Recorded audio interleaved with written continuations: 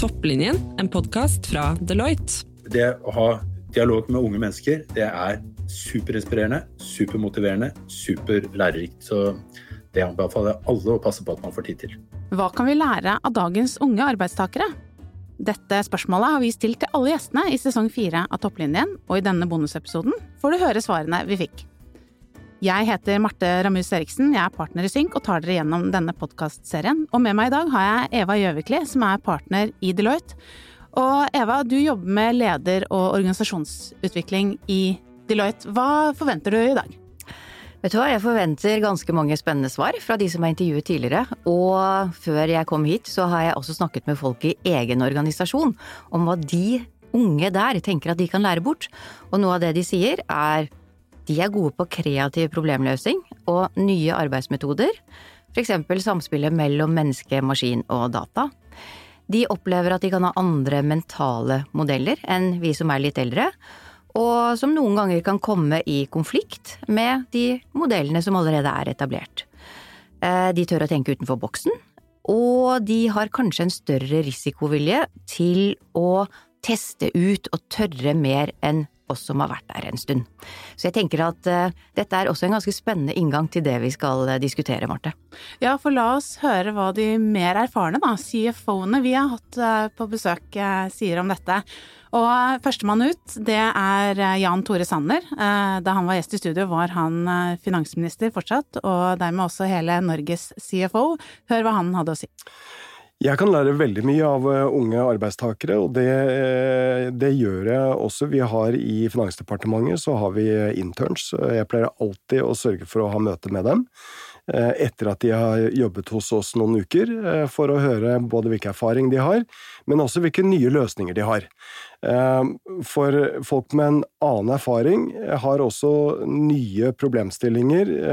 De peker på litt andre løsninger, og jeg har tro på at man hele tiden må utfordre seg selv. Det gjør du ikke bare i møte med nyutdannede og unge folk, men det gjør du med andre personer som har en annen erfaring enn den man selv har. Så det å sette sammen grupper med folk med ulik erfaringsbakgrunn, det har alltid en stor gevinst. Du nevnte at du møter interns og hører på hva de har å si. Har du noen konkrete eksempler på hva du har lært i de samtalene? Nå i denne perioden så det jo veldig mange av dem som har sittet på hjemmekontor, de også. Det var en gutt, han hadde vært i Finansdepartementet 1 dag, ellers har han sittet på hjemmekontor i Bergen. Jeg kan ikke peke noe sånn helt konkret, men de har ofte en litt annen innfallsvinkel, for det jo alltid faren uansett hva man holder på med, at man går litt i samme spor etter hvert. Og det å da bli utfordret på hva problemstillingen, og hva det man skal tenke på, da må du ha folk med ulik erfaring. Og det klart, du nyutdannet, og du sulten på livet og på nye ting, så kommer det ofte mange nye ideer også. Så da brynes det, og da må du ha folk som ulik alder, men som også har ulik erfaringsbakgrunn. Og nestemann ut Lars Løddesøl, CFO i Storebrand. Hva kan du lære av dagens unge arbeidstakere? Takk for et herlig spørsmål, Marte. Jeg har 4 unge voksne barn, og så jeg så heldig å få lov til å være mentor for flere unge mennesker. Og i øyeblikket har jeg også 3 unge mennesker som jobber i CFO-avdelingen i Storebrand, som rapporterer direkte til meg. Så jeg har faktisk veldig mye kontakt og dialog med flinke og engasjerte unge mennesker i det daglige. Og det superinspirerende. De har masse nye tanker. De kan utfordre det bestående på en helt annen måte. De har et annet syn på verden, på mangfold, på verdiskapning, på life-work balance, på veldig mange områder. Og jeg nysgjerrig av natur, og det å snakke med disse menneskene, unge menneskene, få den inspirasjonen, lære av dem, fantastisk spennende.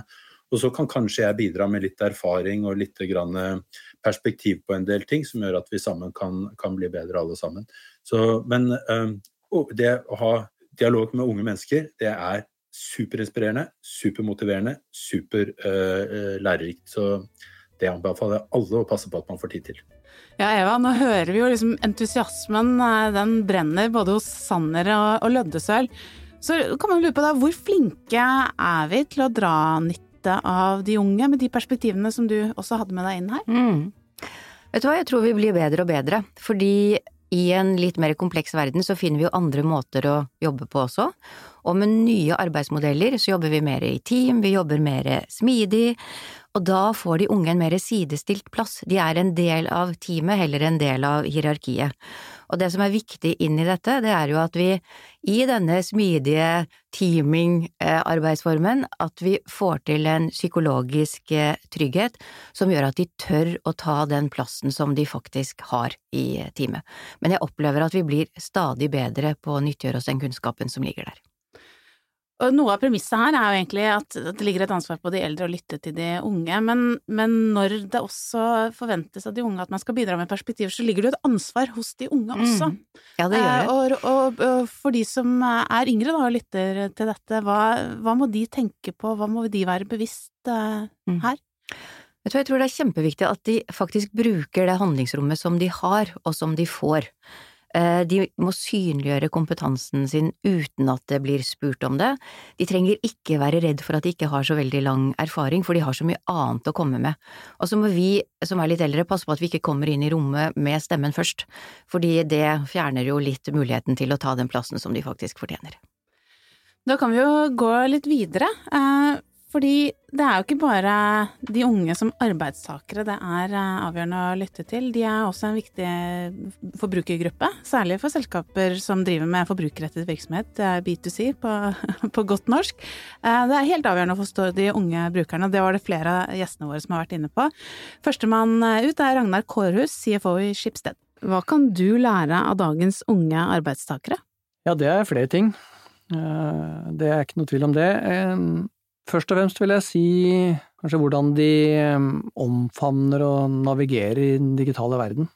Jeg må vel for egen del i hvert fall være ærlig og si at det er jo, om ikke en generasjonskløft, så er det i hvert fall et skille med hvordan dagens unge tilnærmer seg det digitale, og hvordan de i større grad kan leve et meningsfullt liv i den digitale konteksten da, enn det jeg personlig i hvert fall klarer, og det mange rundt meg som på min alder gjør, så der er det mye. Det andre er jo at jeg er jo veldig imponert over den sterke bevisstheten de unge har, og den der viljen til å endre. Og det å liksom litt sånn ubehøvlet bare ta tak i, som man typisk også ser innenfor, altså spesielt når det gjelder miljø og klimautfordringene, hvordan de unge engasjerer seg i det. Vi ser det liksom også innenfor gjenbruksbølgen som kommer nå. På mange år drives jo av de unge, som er der for å tenke litt annerledes rundt det å eie. Mye av de tingene synes jeg er utrolig spennende, og dette er jo ting som er relevant, og som kaller vi også som er godt voksne, at det selvfølgelig må ta inn over oss og ta med oss. Og nestemann ut er Stein Eriksen, CFO i XXL. Jeg vet hva, Marte, jeg har masse å lære av yngre arbeidstakere. Altså, generelt da, i XXL så vil jeg si at mangfold, både med hensyn til bakgrunn, kjønn og alder, er viktig, og også mer erfarne. Men det vi ser er at ofte yngre har et annet tankesett, både med hensyn til handlevaner, de tenker ofte mer digitalt, og handler mer digitalt. Og mer konkret for XXL, hva betyr det? Jo, det betyr hvordan skal vi reklamere fremover, hvilke produkter vi har i porteføljen, som for eksempel mer bærekraftige produkter, som vi vet den yngre generasjonen er mer opptatt av. Når det gjelder på det mer personlige planet, så kan jeg jo si det at yngre arbeidstakere opplever ofte noen racer innenfor digitalisering og databehandling, og jeg må jo erkjenne at mine rimelig brukbare Excel-kunnskaper for hvert år blir litt dårligere relativt sett opp mot særlig de yngre arbeidstakerne. Så masse å lære. Så hvis vi ser litt bort fra Excel-påpekningen fra Stein Eriksen her, han er jo inne på noe helt sentralt, nemlig at man må jo forstå de ulike forbrukergruppene. Hva tenker du om det, Eva? Er man gode nok til det? Nei, det tror jeg ikke. Tjenestedesign har jo vært noe som vi har vært opptatt av en stund, men jeg er ikke sikker på om vi er gode nok til det. Og så hvis vi skal få det til, så må vi forstå målgruppen, og det er en litt annerledes målgruppe enn det vi har vært vant til, og det sier jo de også at de har et annet forbruksmønster, de kan ha en annen livsstil, de er opptatt av andre ting, har andre verdier, så det er viktig i seg selv. Og så tenker jeg at det også er viktig internt, og som vi snakket om før, å bruke kompetansen og gjøre driften kanskje mer effektiv med den kompetansen de har. Det er økonomisk lønnsomt å bruke kunnskapen på en god måte. De er digitalt innfødt. De kan bidra med effektivisering og forbedring fordi de har den digitale kompetansen. Men de kan også skape grønn innovasjon, ikke sant? Du har snakket om gjenbruk og ting som er viktig rundt bærekraft. Der kan vi også ha noen innovativ kompetanse som vi kan nyttiggjøre oss på en annen måte enn det vi andre kan. Og så skal vi videre, fordi vi hadde en av gjestene som nyanserer bildet kanskje litt. Martin Skanke var innom hos oss. Han er et profesjonelt styremedlem og sitter også sentralt i en rekke prosesser knyttet til blant annet bærekraft og rapportering internasjonalt. La oss høre hva han hadde å si. Min erfaring er at unge mennesker er akkurat like forskjellige som eldre mennesker. Så jeg tror ikke det er så mye spesielt. Jeg tror helst ikke jeg kan lære mye av unge mennesker, men jeg tror jeg kan lære mye av eldre mennesker også. Og jeg er ikke sikker på om det er noen sånn fellesnevner, at det er liksom noe spesielt som unge mennesker er liksom spesielt flinke til. Det er klart at det er annerledes de som går ut i arbeidslivet nå. De har jo ofte litt mer internasjonal erfaring kanskje, enn i hvert fall enn jeg hadde på en måte tilsvarende alder. Det er jo som tilbud av å studere i utlandet og så videre er annerledes. Så de er jo vokst opp med ofte mer sånn bruk av digitale hjelpemidler og ofte kompetanse på det, men det er jo mange eldre som også har mye kompetanse på sånne ting. Så jeg har veldig stor tro på at det er bra med mangfold på arbeidsplasser, men jeg er ikke sikker på om aldersmangfold er en del av det. Men det er nok veldig mange andre dimensjoner ved mangfold som også er viktige. Men det er interessant det du sier, fordi mange vil jo putte generasjoner inn i bokser og si at den og den generasjonen er sånn og sånn, og derfor må ting endres. Så det er interessant å høre med det perspektivet som du delte nå. Hva tenker du om sånne kategoriseringer og innboksinger? Nei, det tror jeg ikke er så veldig hensiktsmessig. Det er i menneskenes hjerter er ingenting forandret, tror jeg ikke det heter. Så jeg tror på en måte at det er mye større ulikhet, forskjeller innad i disse generasjonsboksene enn det er mellom dem. Så jeg tror mer det er snarere enn å på en måte søke etter få aldersmangfold i seg selv, så tenker jeg jo at for eksempel i styresammenheng så vil jeg kanskje tenkt at mangfold når det gjelder utdanningsbakgrunn for eksempel kanskje er vel så nyttig. Så det kommer litt an på konteksten, men jeg er ikke sikker på om man har helt sånne unike erfaringer eller perspektiver knyttet til at man er i en bestemt generasjon. Jeg tror jeg knytter mye til personlige opplevelser og ting som er mer individspesifikke enn det at man tilhører en bestemt aldersgruppe. Ja, hva tenker du når vi har hørt Martin Skanke? For det første, jeg synes det er utrolig kult at han sier det, fordi jeg tror han har et poeng. Det er et ganske stort mangfold innenfor de kategoriene, heter det, som vi snakker om, og mangfoldet er i hver og en av oss. Ikke sant? Vi mener forskjellige ting, vi er forskjellig skrudd sammen som mennesker, og i det så ligger det et ganske stort mangfold. Så der synes jeg han har et kjempeviktig poeng som det er lurt å huske på. Men når det er sagt, så er vi også formet av den tiden som vi er vokst opp i. Og den yngre generasjonen har vokst opp i en tid med veldig, veldig mye endring.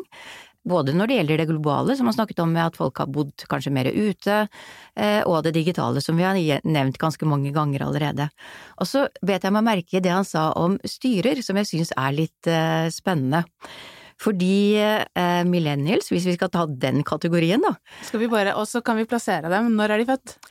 Ja, de født fra begynnelsen av 80-tallet cirka, og frem mot 95, og så blir det overtatt da av generasjon Z, som fra 95 og utover.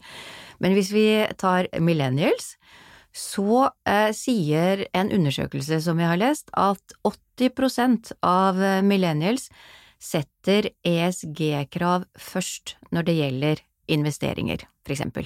Ja. Og det tenker jeg ganske viktig for et styre å vite noe om. Men det, bare for å spørre, det liksom foran avkastning? Eller det… Ja, fordi og der kommer vi inn på mentale modeller som vi også har snakket om, at de tror jo at bedrifter som tenker bærekraftig, tenker mer grønt, tar et helhetlig perspektiv og tar et samfunnsansvar, de vil også på sikt få en høyere avkastning. Nettopp. Så da avslørte jeg også hvilken generasjon jeg selv kanskje tilhører mentalt sett. Ikke sant. Ja. Og dette går jo på det der, the why, hvorfor vi her? De tar et ansvar ikke bare for barna sine, men for barnebarna, og tenker litt mer langsiktig, tror jeg, enn den kortsiktige avkastningstankegangen som har vært. Og det tror jeg er ganske viktig for et styre å forstå den generasjonen, hvis de skal være konkurransedyktige i fremtiden. Og så vet jeg ikke hvor eksakte tall det finnes på alderssammensetninger i styrer på Oslo Børs, for eksempel. Men det jeg også synes å ha lest, det at det 8% av styremedlemmer av 200 bedrifter på Oslo Børs som under 40 år. Ja. Det millennials-generasjonen. Og det flere over 80 år enn under 30 år. Så jeg tenker at aldersmangfold viktig i styrer, kanskje spesielt fordi det litt mangelvare. Og erfaringen vil jo være annerledes også, med ulik alder. Ja, men så tenker jeg også, vi har snakket mye nå om hva vi kan lære av de unge, hva de unge har å tilby oss, men samtidig så har vi jo i tidligere bonusepisoder snakket om verdien av at de unge kan lære av de mer erfarne, og det å tørre å spørre, at det viktig også å komme inn med ørene skrudd på.